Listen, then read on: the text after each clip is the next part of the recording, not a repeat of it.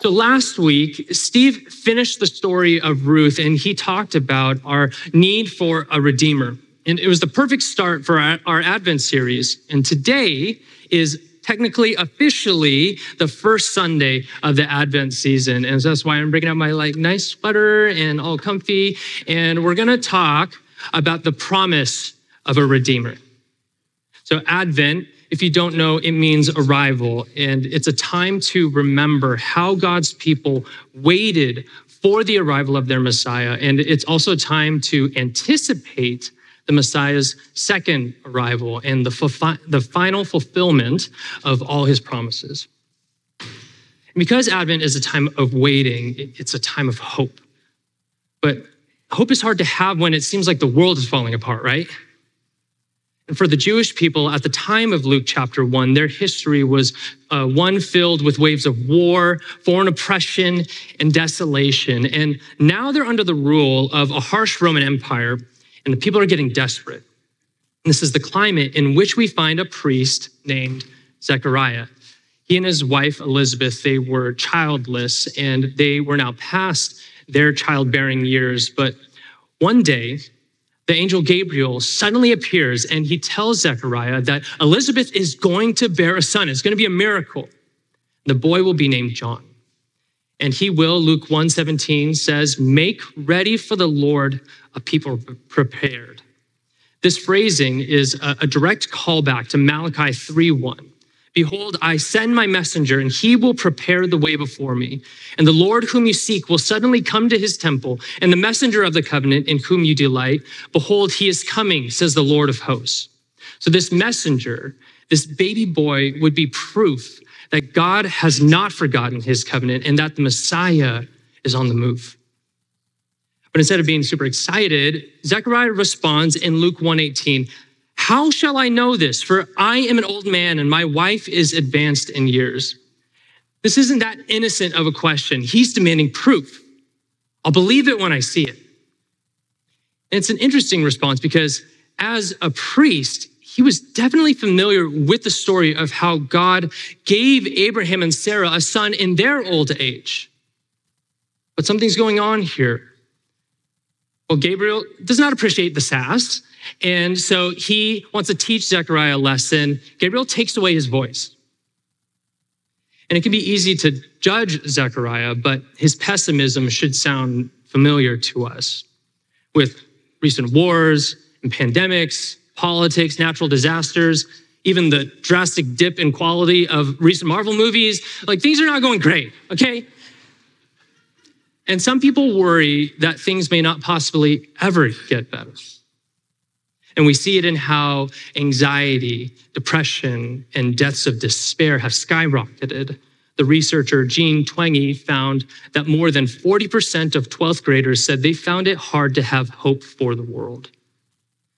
And even if you don't struggle with these feelings, there's no denying that, as Alan Noble says, a significant segment of the American population finds life unbearable. This existential dread is even present in the music of popular artists like Billie Eilish and Olivia Rodrigo and comedians like Bo Burnham. Poet Christian Wyman calls what we're living through a plague of modern despair. But what Advent tells us is that there's a different story. The story that answers every longing we have. And it's not just wishful thinking that's just religion makes me feel better than just staring into the eternal darkness of the void, so I'm just going to do that. No, it's actually true. So back to Zechariah. After several voiceless months, Zechariah eventually finds that the answer to hopelessness is found in God's covenant. The baby is born, and Zechariah affirms finally that his name is John. And at that gesture of faith, his voice returns, and he prophesies with a song of thanksgiving. So look at our main passage for the day, Luke 1:68. Blessed be the Lord God of Israel, for he has visited and redeemed his people and has raised up a horn of salvation for us in the house of his servant David, as he spoke by the mouth of his holy prophets from of old, that we should be saved from our enemies and from the hand of all who hate us, to show the mercy promised to our fathers and to remember his holy covenant, the oath that he swore to our father Abraham to grant us that we, being delivered from the hand of our enemies, might serve him without fear in holiness and righteousness before him all our days. And you, child, will be called the prophet of the Most High, for you will go before the Lord to prepare his ways, to give knowledge of salvation to his people and the forgiveness of their sins because of the tender mercy of our God, whereby the sunrise shall visit us from on high, to give light to those who sit in darkness and in the shadow of death, to guide our feet into the way of peace. After the birth of the church, this song became known as the Benedictus, which means blessed in Latin. And Christians have consistently sung it as a hymn for the past 1,400 years.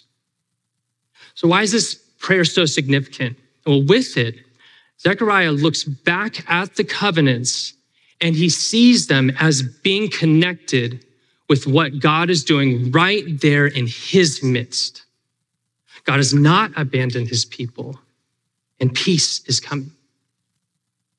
So what are the covenants necessarily? Well, a covenant, it's a very unique form of agreement in the ancient Near East, very different from a contract, which those are more about self-interest, maximizing profit, while limiting fallout. But a covenant is about self-giving love, not business. And it's a very intimate partnership that's comparable to the bonds of family. Covenants, they don't have an expiration date, and they would even be passed down to your descendants. And in the ancient world, there were different types of covenants. One common type of a covenant was between a powerful ruler and a vassal. So the vassal, they would agree to be loyal to the ruler and not like rebel and stuff. And then the ruler, in turn, would protect the vassal. And then covenants would be sealed through some sort of a ritual. One kind of ritual was called cutting a covenant. It involved cutting an animal in two. And this was sometimes utilized in the ruler-vassal type of covenant. And then the vassal would walk through the blood of the divided animal as a statement saying, let what happened to this animal happen to me if I should break this covenant. It showed the seriousness of this new relationship. And so that's how humans made covenants with each other. But one of the unique things about the God of the Bible, in contrast to the pagan gods of the day, is that he makes covenants with his people, binding himself to them. Really, that's what the whole story of the Bible is about. From Genesis to Revelation, it's one big unified story about God's covenant faithfulness to redeem his people.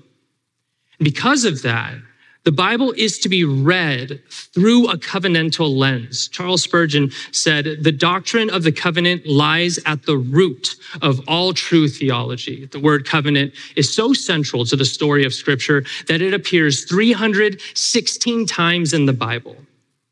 And even how the Bible is organized is influenced by the covenants, the Old Testament and the New Testament. Testament here means covenant. It's coming from the Latin word testamentum. It's the old covenant and the new covenant. God's plan of redemption, it was always the plan from the beginning. It begins right at Genesis 3:15. Adam and Eve, at this moment, they're deceived by the serpent and they eat the forbidden fruit, and now God is rendering judgment. But at the same time, God also makes a promise. I will put enmity between you, that's the serpent, and the woman, and between your offspring and her offspring. He shall bruise your head and you shall bruise his heel. So God is promising here that a descendant of the woman is going to crush the serpent. Yes, evil is present, but evil will be defeated by the offspring of Eve. Somewhere down the line, God will bring a redeemer. Then several chapters later in Genesis, humanity fails again, and God renders judgment and floods the earth, but he preserves the offspring of the woman through Noah's family. And after the flood, God makes a covenant that he will have mercy and no longer destroy his creation with the flood. Very thankful on weekends like this, right? And next, God chooses a family through which he will fulfill his plan to redeem the world. He makes a covenant with Abraham. And the covenant contains three main blessings from the Lord. One, that he would give Abraham's descendants the land of promise. Two, that they would become a nation. And then three, that his offspring, from his offspring, all the nations of the world would be blessed. Abraham's family then becomes a nation and is enslaved in Egypt. But God delivers them and redeems them from captivity. And at Mount Sinai, God makes a covenant with them and institutes the law, showing what it looks like to be his covenant people, but also showing that he wants to dwell with his people. He wants a relationship with them. And God treats this like a marriage ceremony. If Israel is faithful to this covenant relationship, they will be blessed. But if they commit adultery with idols, then God says they will be cut off from the land and from his presence. God leads Israel into the land that was promised to Abraham, and he establishes them there. And then later, God makes a covenant with King David, promising that from his offspring would come a king who would rule forever, who would bring peace to the nations and conquer the enemy, crush the serpent. But not long after David, both Israel and its kings are unfaithful. And eventually they are cut off from the promised land and from God's presence. The temple is destroyed. The dynasty of David is dethroned, and God's people are exiled into pagan lands by foreign powers. And it seems like there's no hope left. But in the middle of that, the prophets come along and declare that God has not forgotten his people or his promises. Jeremiah 31, verses 31 through 34. Behold, the days are coming, declares the Lord, when I will make a new covenant with the house of Israel and the house of Judah. Not like the covenant that I made with their fathers on the day when I took them by the hand to bring them out of the land of Egypt, my covenant that they broke, though I was their husband, declares the Lord. For this is the covenant that I will make with the house of Israel. After those days, declares the Lord, I will put my law within them, and I will write it on their hearts, and I will be their God, and they shall be my people. And no longer shall each one teach his neighbor and each his brother, saying, know the Lord, for they shall all know me, from the least of them to the greatest, declares the Lord. For I will forgive their iniquity, and I will remember their sin no more. A new covenant for God's people. And although this is called the new covenant, it's not new in terms of being something just completely different. It's new in the sense of being bigger and better and more complete. It's the continuation and perfect fulfillment of all the covenants that came before. John Calvin put it this way: the covenant made with all the patriarchs is so much like ours in substance and reality that the two are actually one and the same. And spoiler alert, this is the covenant that Jesus comes to institute and bring us into. So Zechariah's prayer reaches back through history, and it shows us that God's covenants are a way to understand that story as our story. So since the covenants impact our story, I want to spend the rest of our time focusing on 5 main blessings God promises in his covenants. All right? So the first one is grace. God's covenant gives grace. Zechariah, he prays in verse 68, blessed be the Lord God of Israel, for he has visited and redeemed his people. First thing he acknowledges is God coming near to us. All throughout the Bible, God has always wanted to be with his people. It's a huge act of grace. Grace, it's an undeserved gift. And Zechariah knows that God's people have done absolutely nothing to deserve God's presence, and yet God has come anyway. All of God's covenants are divinely initiated. He is the one who stoops down to an undeserving humanity who is not seeking him and reveals himself to us. But as humans, we have a hard time with grace, especially in the West. We now live in what philosopher Byung-Chul Han calls an achievement society. It's a works-based culture where your value and your worth are based on your achievements. Maybe it's about accruing wealth, possessions, high status, or a championship, about getting the best grades, the best job, the best house. Or for others, it's about crafting the right kind of life with the perfect balance of work and play, fun vacations, a toned body with no wrinkles, the right kind of clothes, and cute pets. Many of these things alone are not bad, right? But an achievement society has a disordered view of these things. And it presents us with a problem. How will you know when you've done enough? Well, just one slip up, erase all the things you've achieved before. And can you keep up this pace? And what happens if you've achieved everything you've set out to and you're still not happy? And this is why Han says that an achievement society inevitably turns into a burnout society. And because this is a feature of our culture, even we as Christians, we can't fully escape it because we are immersed in this. I know I struggle with this. But here's the good news. Zechariah says, God redeems his people, not because they've earned it, but because of the tender mercy of our God. It's because of who he is, not who we are or what we have done. Grace is one of the things that our world needs most right now. In the midst of our achievement society, people need to see there is another way.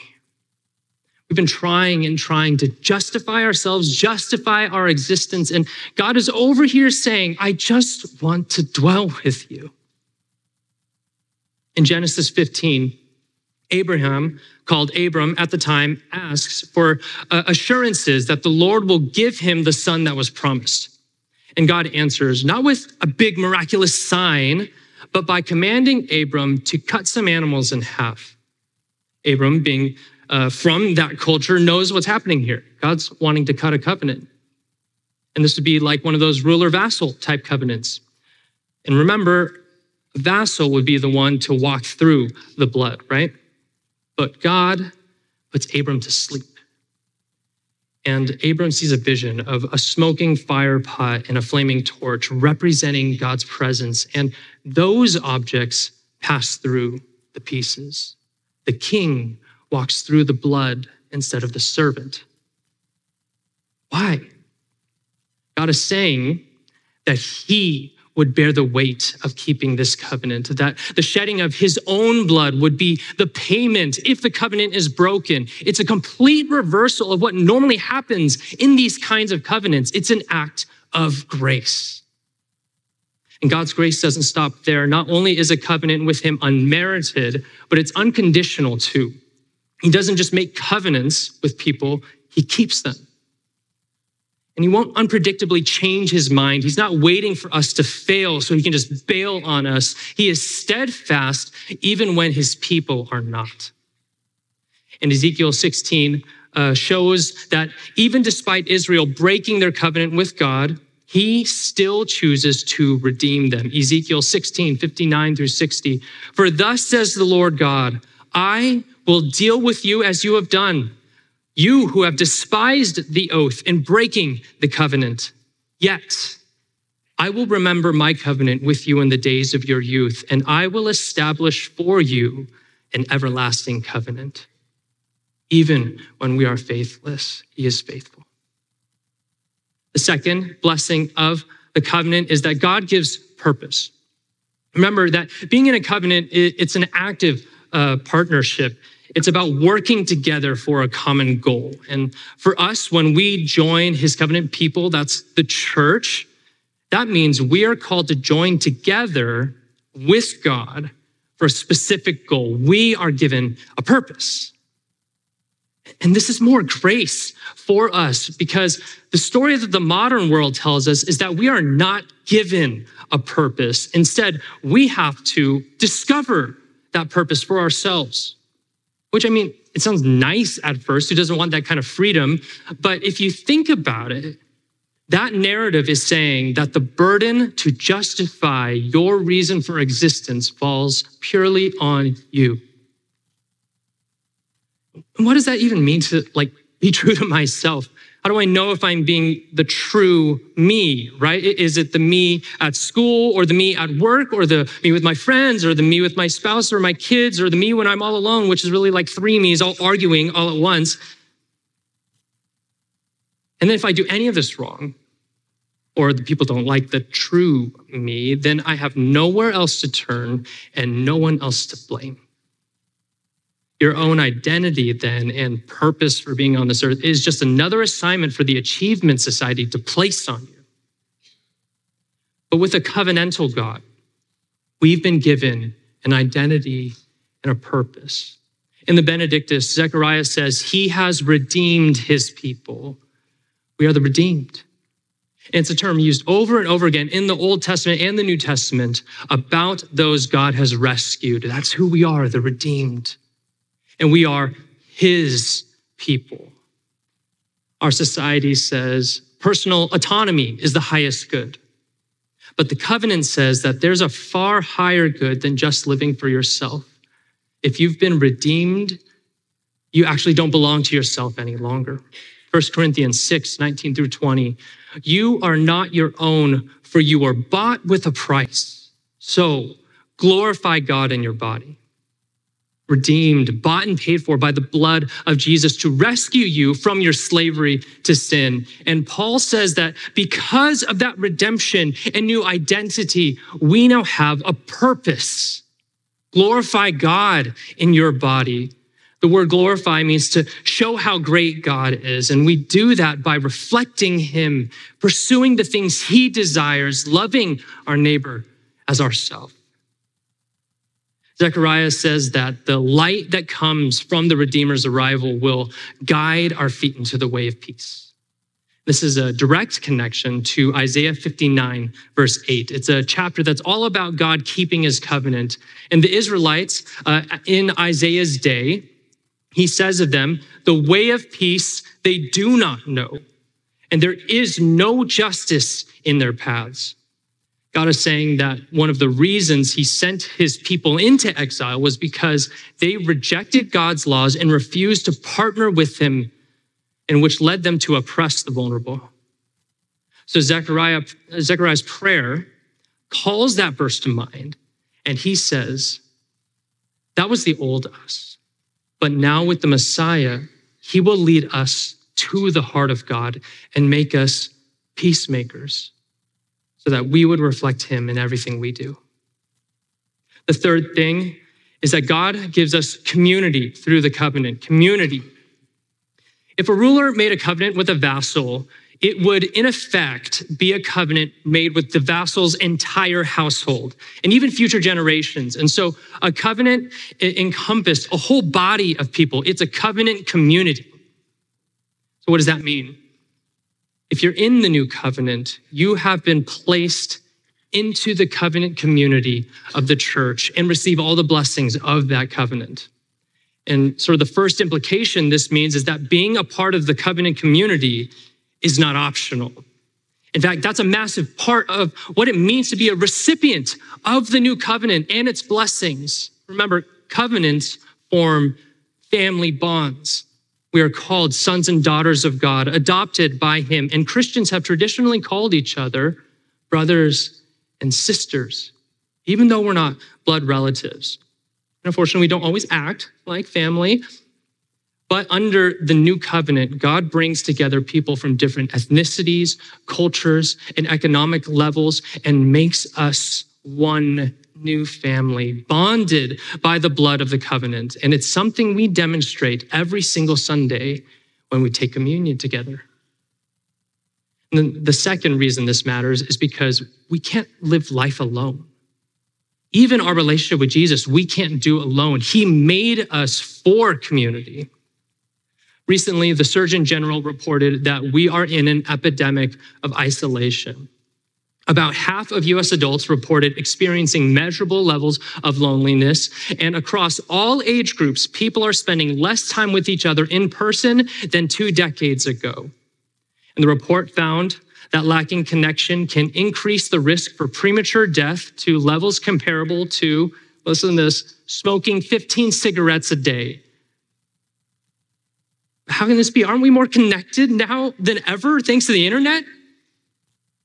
Well, the Surgeon General's report found that social media and online interactions are not an adequate replacement for in-person connection. Humans were made for real flesh and blood community. We cannot live life alone. And as depressing as all that sounds, this is a unique opportunity for the church. This is a chance for the church to be a community of hope for a generation that has none. Peter Leithart writes, "It is the task of Christians to nourish hope within societies whose transient hopes have withered. Churches must become communities that cultivate radical hope." How do we go about this? There's no trick, nor is there any special ministry of hope. The church is a community of hope, and all of the church's ministries and activities express and nourish hope. The word nourishes hope. Prayer nourishes hope. Singing nourishes hope. Baptism nourishes hope. The Lord's Supper nourishes hope. When we open our homes to the homeless, feed the hungry, and clothe the naked, we act in hope and bolster hope as the Spirit builds our confidence in God's promises and good gifts. People need community. And so we have a chance as a church to offer that to people. True, physical, in the flesh community where we can get off our phones and behold an image bearer of God face to face. The fourth thing God's covenant gives us is peace. Several times in the prophets, God associates his covenant with peace. Like in Ezekiel 34:25, "I will make with them a covenant of peace." Peace in the Bible, it doesn't just refer to the absence of conflict or danger. The peace that God offers through his covenant is wholeness, not lacking anything. In fact, often it means superabundance and flourishing. The first thing, though, that God's people need to be whole is new hearts. It's where all our conflict and rebellion comes from. Ezekiel 11:19-20, "And I will give them one heart, and a new spirit I will put within them. I will remove the heart of stone from their flesh and give them a heart of flesh, that they may walk in my statutes and keep my rules and obey them. And they shall be my people, and I will be their God." The new covenant, it's going to address the full root of the problem, that the human heart is enslaved to sin. And no matter how much prosperity and security we accrue for ourselves, we will not be free of it on our own power. In the Old Testament, the ritual of circumcision was given to the Israelites to initiate them and their descendants into the Old Covenant. But even then, the true mark of God's covenant people had to do with the heart. Deuteronomy 30:6, "And the Lord your God will circumcise your heart and the heart of your offspring, so that you will love the Lord your God with all your heart and with all your soul, that you may live." Only with a heart changed by God are we able to follow him. And now, as the church, Christians are marked by the new covenant. Paul writes to his fellow believers in Philippians 3:3, "For we are the circumcision who worship by the Spirit of God and glory in Christ Jesus and put no confidence in the flesh." So he's saying a circumcised heart has deep devotion to the Lord. And while the true mark of the new covenant is in our hearts, Paul does mention a ritual that outwardly shows our transition into the covenant community. It's baptism. Colossians 2:11-12. "In him," that's Jesus, "also you were circumcised with a circumcision made without hands, by putting off the body of the flesh by the circumcision of Christ, having been buried with him in baptism, in which you were also raised with him through faith in the powerful working of God who raised him from the dead." If you've never been baptized, never publicly identified with Jesus' death, burial, and resurrection, we would love to baptize you. And after the service, you can sign up at the Connect table and at our next Baptism Sunday. We would love to help you declare yourself as a part of God's covenant community. But God's covenant doesn't just restore our hearts. He also promises to redeem all of creation. The Dutch theologian Herman Bavinck writes, "Grace is something other and higher than nature, but it nevertheless joins up with nature, does not destroy it, but restores it." Grace restores nature. Grace is less interested in just burning everything down and starting over. Grace is focused on bringing things back to where they were meant to be. And with creation, it will be brought back to that Eden ideal of peace, flourishing, and safety. The prophets often describe the Messiah's return as inaugurating not just an Eden, though, but an Eden that's expanding to the wilderness and beyond. The curse is reversed and peace is spreading. The theologian Grace Sutanto writes, "The scope of God's redemptive grace itself is unsatisfied with the renewal of individuals or the spiritual life of humanity, but has to do with the whole cosmos." Then the fifth blessing we receive from the covenant is hope. Covenant gives us hope. God's covenant, it doesn't just renew everything. He promises to defeat evil once and for all. Zechariah's prayer alludes to this when in verse 71, he says, that we should be saved from our enemies and from the hand of all who hate us. This is completely pointing back at that first promise in Genesis 3:15 toward the crushing of the snake. And this is why we can have hope. We don't have to deliver ourselves. The Lord is the deliverer. But it's easy to see why people feel hopeless, though, again, right? If all we have is ourselves, what happens if the circumstances feel far larger than anything we can handle? Without God's covenant, we don't really have a transcendent reason to hope. Paul reminds his readers of their state before coming to Jesus in Ephesians 2:12. "Remember that you were at that time separated from Christ, alienated from the commonwealth of Israel, and strangers to the covenants of promise, having no hope and without God in the world."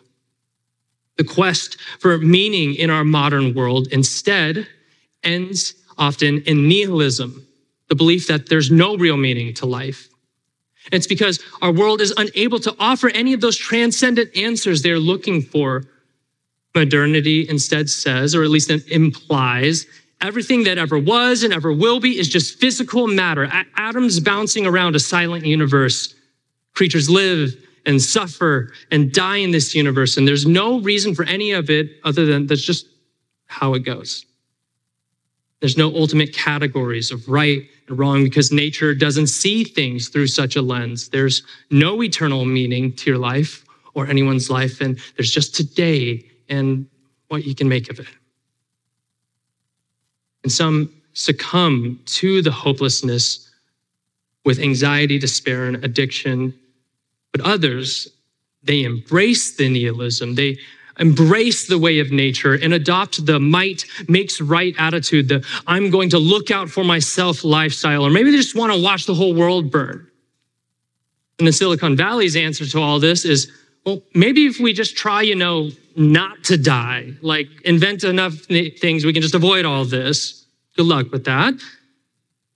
But others decide that nihilism isn't an option, but they don't have a better answer.